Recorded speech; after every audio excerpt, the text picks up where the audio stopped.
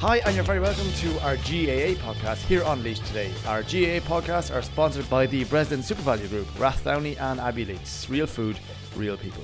Well, it's very much all hurling this weekend, as the senior hurling semi-finals are down for decision, and of course there's finals in the intermediate, junior and camogie as well. To run the rule over all the weekend's action, I'm joined by Laois Today's Siún Lennon, our GAA analyst here with Laois Today, Tommy Buggy. Tommy is of course not just our top hurling analyst, but also manager of property partners here in Portlaoise. And a little later, Laois Today's Alan Hartnett will join us to run the rule over the intermediate and junior finals. As mentioned, it's very much all hurling this weekend, so Siún, we'll kick off first. We'll go to the first of the senior semi-finals. It's Rathdowney Earl up against probably the surprise package of the semi-finals, Ballinakil. A semi-final, I suppose not many people saw with Ballinakil sneaking into it. Yeah, I suppose Ballinakil looked like the unusual suspects here, but I think it'd be a good match. They've proved some shockers along the way, so but I still think Rathdowney Earl will be the men to do the job. A bit too much for them.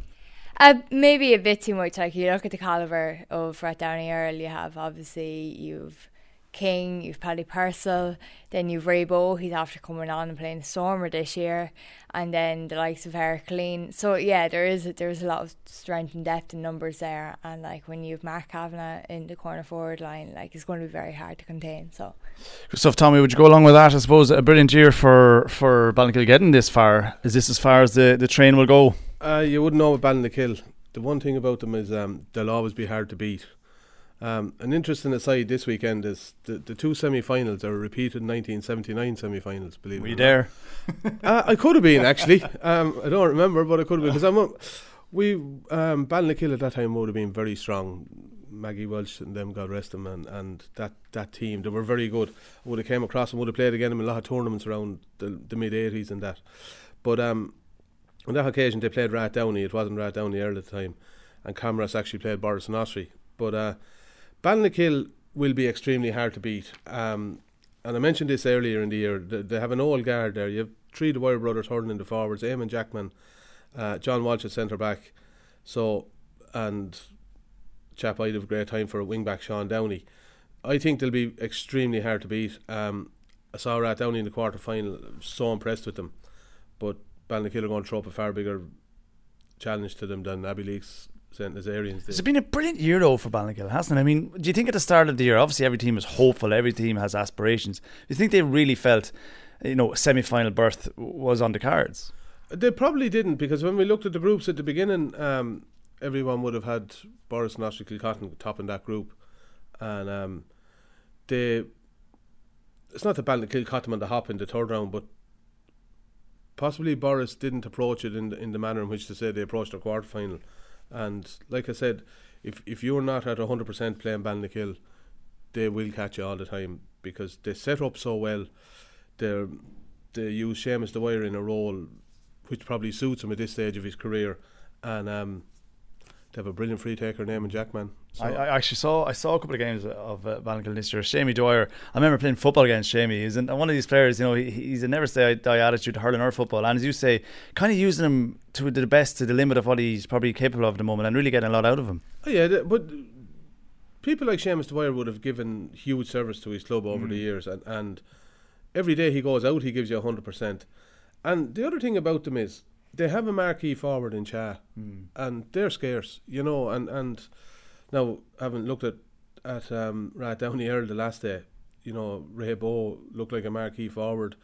They have Ross King, they have Mark Kavanagh, they have Paddy Purcell.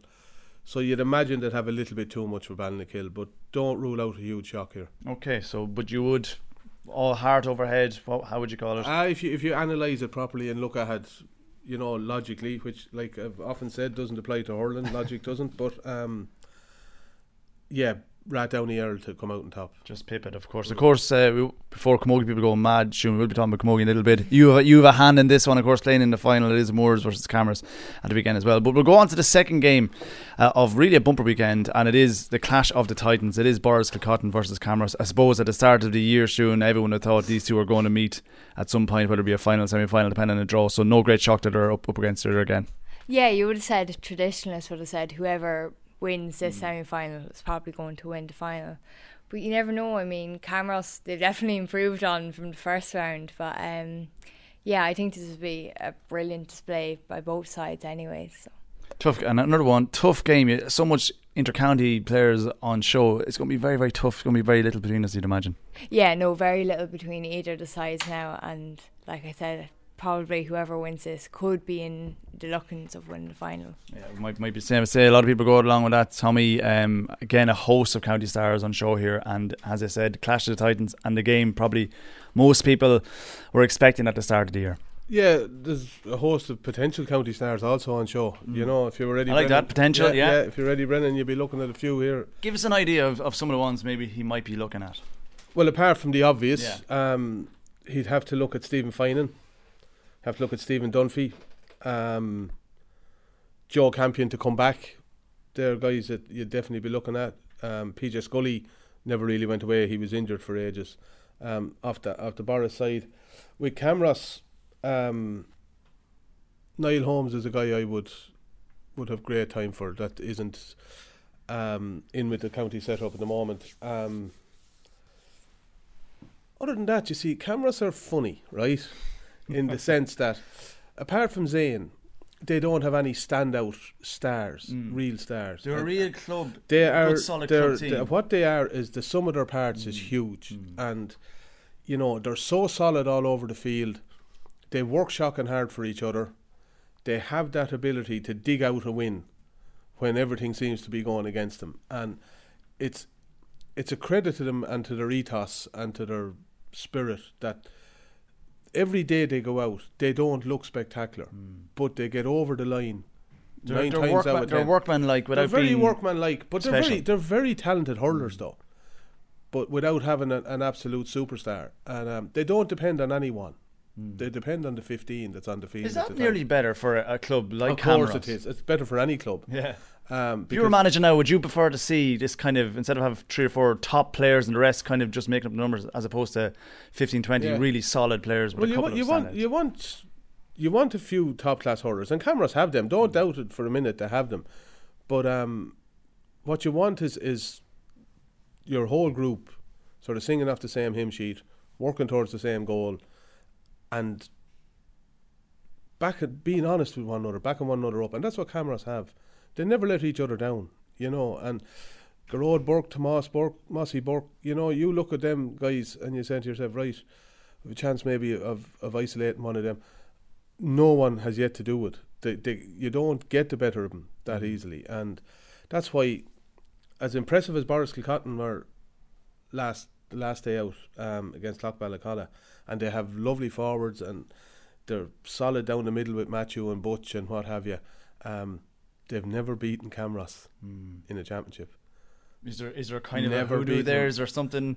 Look, or is it just the way hoodoos the are there cookies to be have broken? Like an awful lot of bullshit talked about that sort of stuff. But no, they're there to be broken. But the fact is, they haven't beaten them. And if you're having a bet on this one, if you were a betting man, if you could get good odds on the draw, I'd have a few quid on it. A few quid on the draw. Yeah. It's interesting, I suppose, unlike the football shoon, where very few people outside of Portlaoise have county medals. You know, a lot of these hurlers, particularly let's say in the second of the games, Boris Kilcotton, Camross, would have won already, you know, so they know how to win. So it brings that extra bit of edge, as opposed to, as I say, the football, where very few people outside of Portlaoise have won a senior championship. Yeah, well, both teams know what it's like to win. I suppose Boris Kilcotton in 2016, then Camross last year.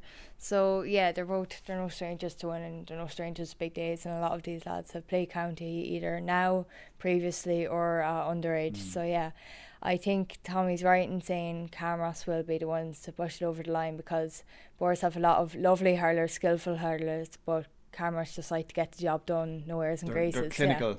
Yeah, all that matters to them is the end result. Like the team result, like it doesn't matter if there's a star forward and Zane Keenan, as long as the team put in the result.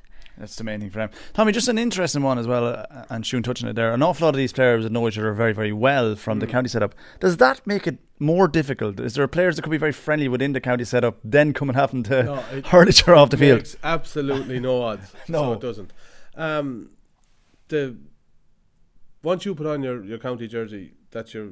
Right, that's your club really for that day. For that day and that time you're in there and in the bubble, as they say. But your club is your club, and 99% of hurlers will die sooner than see their club losing, you know. And the only thing about the second game on Sunday is I watched the way Boris Kilcotton set up against Clough-Ballycolla and how they got their matchups spot on. And I know Terence Fahey, their manager. I know him since he was a teacher in Castlecomer, and he would have been very popular and actually trained him to win a Colleges B All-Ireland, if I'm not mistaken. But I think if he gets his matchups right on Sunday, he'll give them a great chance, you know. It's critical at this level getting those matchups, those big matchups right. The matchups are critical, but at the end of the day, when they cross the white line, when it's 15 on 15, it's down to the players, and you can say what you like, but players lose matches and players win matches, you know.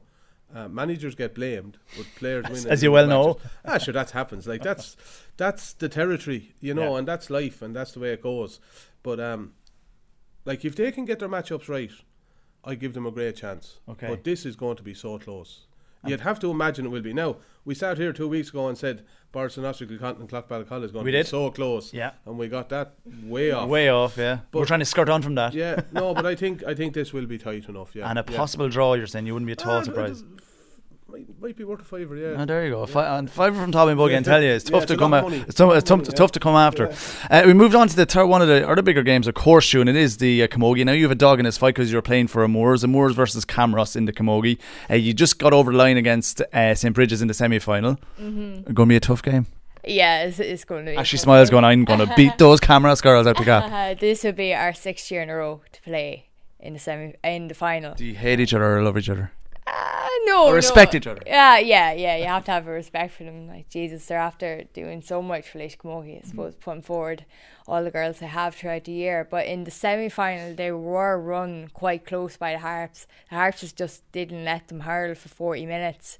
They kept it away from the centre. So you have down the centre, you've Sarah Ann, centre back. Then you've Niamh Dollard in around either centre forward or full forward.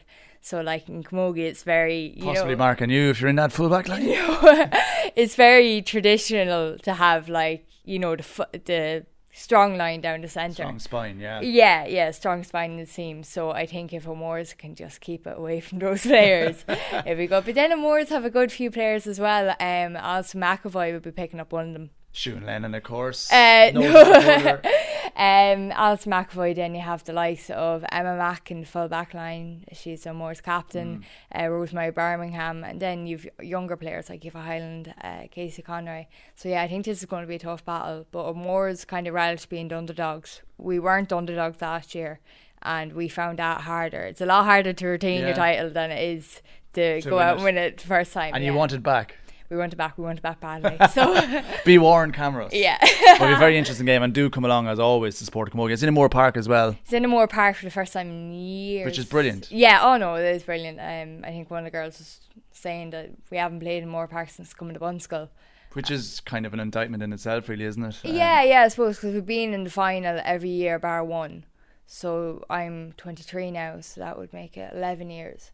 And yet to play, so this is one of the first times to play in Moore Park. So yeah, hopefully this will be the approach Laois County Board takes from now on. Oh yeah, no, I think definitely. Like if we get enough support in there and have a good show, it should be. So, yeah, and you know what, go along and support it. Tom, I just want to bring something to you before we kind of tie up on the hurling. Pat Gilroy stepped down from Dublin hurling since we spoke last, and a lot of people saying, he had such success with the football team, he couldn't emulate in hurling. And can a football manager manage a hurling team? But just chatting to you reckon that's a bit of nonsense, that a football and hurling manager, really coaching is coaching? Yeah, coaching is coaching, and more importantly, when it comes to management is management. Man management is the key to managing any team. And in the modern intercounty setup, like you can have your coach, and you can have your strength and conditioning coach, and you can have your sports psychologist, and you can have your nutritionist. So it's the job of a manager nowadays is to manage all that. And like Gaelic football and hurling are completely different. We all know that. But in some ways they're very similar. There's 6 or 7 basic skills to both games. You master the skills, and then you master them at the highest possible speed you can do them. That's the basics of both games. But for a manager, and Pat Gilroy has done great work in that. Are you surprised he's heading off? Or? No, seemingly he's a very busy man and very successful businessman and what have you. And if he's able to manage a business and do that, he's able to manage 30 hurlers. You know what I mean? Anthony Cunningham was there, obviously doing all the coaching, I'd imagine, and whoever else they had in the backroom team. I'm a bit disappointed that he's gone, because as hurling people, you want to see Dublin coming strong. You know, you want to see, and it's great. Limerick won All-Ireland this year. Waterford nearly won one last year. Galway did. Someone else pick up an All-Ireland next year. That's the way you want it. And to see him step away is a bit, you know, it's a bit of a disappointment, because Dublin were probably the unluckiest team in Leinster this year. I mean, if you look at the results, lost their cup opening games, but other than that, they were should have beaten Kilkenny above in Parnell Park. You know, got caught at the end. Pushed Galway to the very limits above in Salt Hill. You know, so they have young talent. I know football is the number one game up there, but they're a big enough county with enough clubs to be able to keep the hurling. For the overall game, Dublin hurling is good for the overall. Yeah, it's good for the game. It definitely is, and it'll be interesting to see who takes over there now. You know, how are you as a football manager? I know you dabble in it a bit. Dabble is the word, and where I come from, because a lot of teams are looking for football managers now at the minute. I come from, what do you call it? Football. Secondary, to say the least. Yeah, well, it's not as important. It's great for the winter for a bit of fitness training, but no, like management is management, like I said, and coaching is coaching. Particularly at the higher levels where athletes are so talented. Like they're coming into you at that level with the skills and that. But no, it's feasible. I like Mick Dempsey's living proof. You know, Mick Dempsey's background is football. Joseph's all the way. League champion with Laois back in 86. Won county titles with Joseph's. Ends up in Kilkenny. Actually, Mick Dempsey came to Castlecomer first to give us a dig out with our football. Right. That's what happened really? Way back, and him and Martin Fogarty became friends, and then he ended up in under 21 set up with Martin Fogarty. They won 2 All-Irelands back in the early 2000s, and then Fogarty and him went in with Brian Cody, and look at what's happened. Mick Dempsey is still there, and you wouldn't be on Brian Cody's team unless his background is football, you know, but he's extremely well got in Kilkenny and has, fairness, he's done a great job. And Cody wouldn't have you hanging around unless you're offering something. No, and he has a lot to offer. He has a lot to offer as a coach and as a trainer, and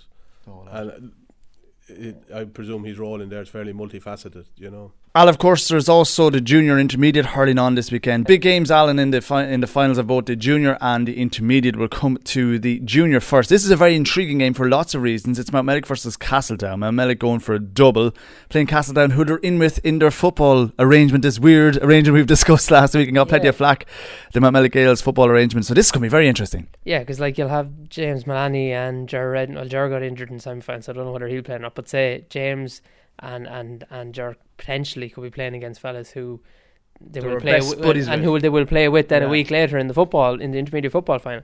Mountmellick let the hurling slip completely. We have an interview coming, or actually will be on site by the time it is on site. It's on site now with the manager, who happens to be my cousin. And when Chris came in there, they were talking about disbanding hurling in Mountmellick completely, and they were down in Junior B. They won that last year. They also won Junior C last year, which is a brilliant achievement, really. Yeah, and now they're going to try and win the Junior A this year. But they're a bit, I do be slagging them, they're a bit like the United Nations, because they have like Davine Fennelly and Nigel Murphy from Emo. Check the passports, they're saying, Mick Birmingham and Barry Mangan from Kilcavan. But it's worked, you know, it has worked. And he says like he has 10 to 12 fellas who are solely committed to hurling, which is a big thing in a football club. Like Mountmellick is a football club. So they're taking on Castletown. They played the Harps in the semi-final, Mountmellick did, and 5 minutes to go, it was level, and you just didn't know what way it was going to go, and they finished strong. I think they won by 5 in the end. Castletown played Rathdowney Earl, who were in the final last year, and they beat them quite comfortably, really. I think it was 1-11, 7 points or something to that effect. They won easily enough. They are benefiting, this Castletown team are benefiting from having the Gales arrangement with Slieve Bloom at senior level, because it means that I'm so confused sometimes about who's Gales, who's playing with who. Try being us. Oh, but Lord. like what it has meant is that say Ben Conroy and Shane Farrell, and there's probably a few more of the Slieve Bloom lads, have started on the Castletown senior team, which means that the likes of maybe Lachlan Hegarty, who would have played senior, he's now midfield on this junior team. So it's a stronger Castletown junior team than would ever be the case. And it's a loophole, let's be honest, because traditionally, obviously, the rules were once you played senior championship, you couldn't play junior. But because now they're considered different teams, and there's all this kind of chess moves being done at the moment, you'd need I don't know, a NASA scientist to work out what's going on at least. But how's it going to go? Actually, it's going to be fierce close. I think it's going to be very, very close. The same as the semi-final that Mountmellick were involved in. I just think they might shade it, Mountmellick. So I'll give a tentative 4 for Mountmellick. But again, I don't think there'll be a whole lot in it. That Castleton team are good. They've got older fellas like Seamus Lyons, clever hurlers, so they are good. Veterans. Yeah, but this will be a big step for Mount Mellick want to get back to intermediate. That's where they want to get to, and if they get to there, they can try and push on again. But this is a big game for them, and I just think it might mean a little bit more to them in the and a huge game in their evolution, as you were saying, over the last number of years, coming from nearly disbanding to possibly intermediate hurling in a small number of years. Okay, the second game is Slieve Bloom versus Camross, and the busiest man in show business and GA is probably Ben Conroy, isn't he? I watched him play football last weekend, did very, very well. Now he's back into hurling, and he's playing with at least today I have a few articles about him. He's playing 4 clubs, is he, at this stage? At least 3 anyway. But this is his club, Slieve Bloom. It is against Camross, of course, in the intermediate for the battle to get up to Senior B. Again, another tight one, would you feel?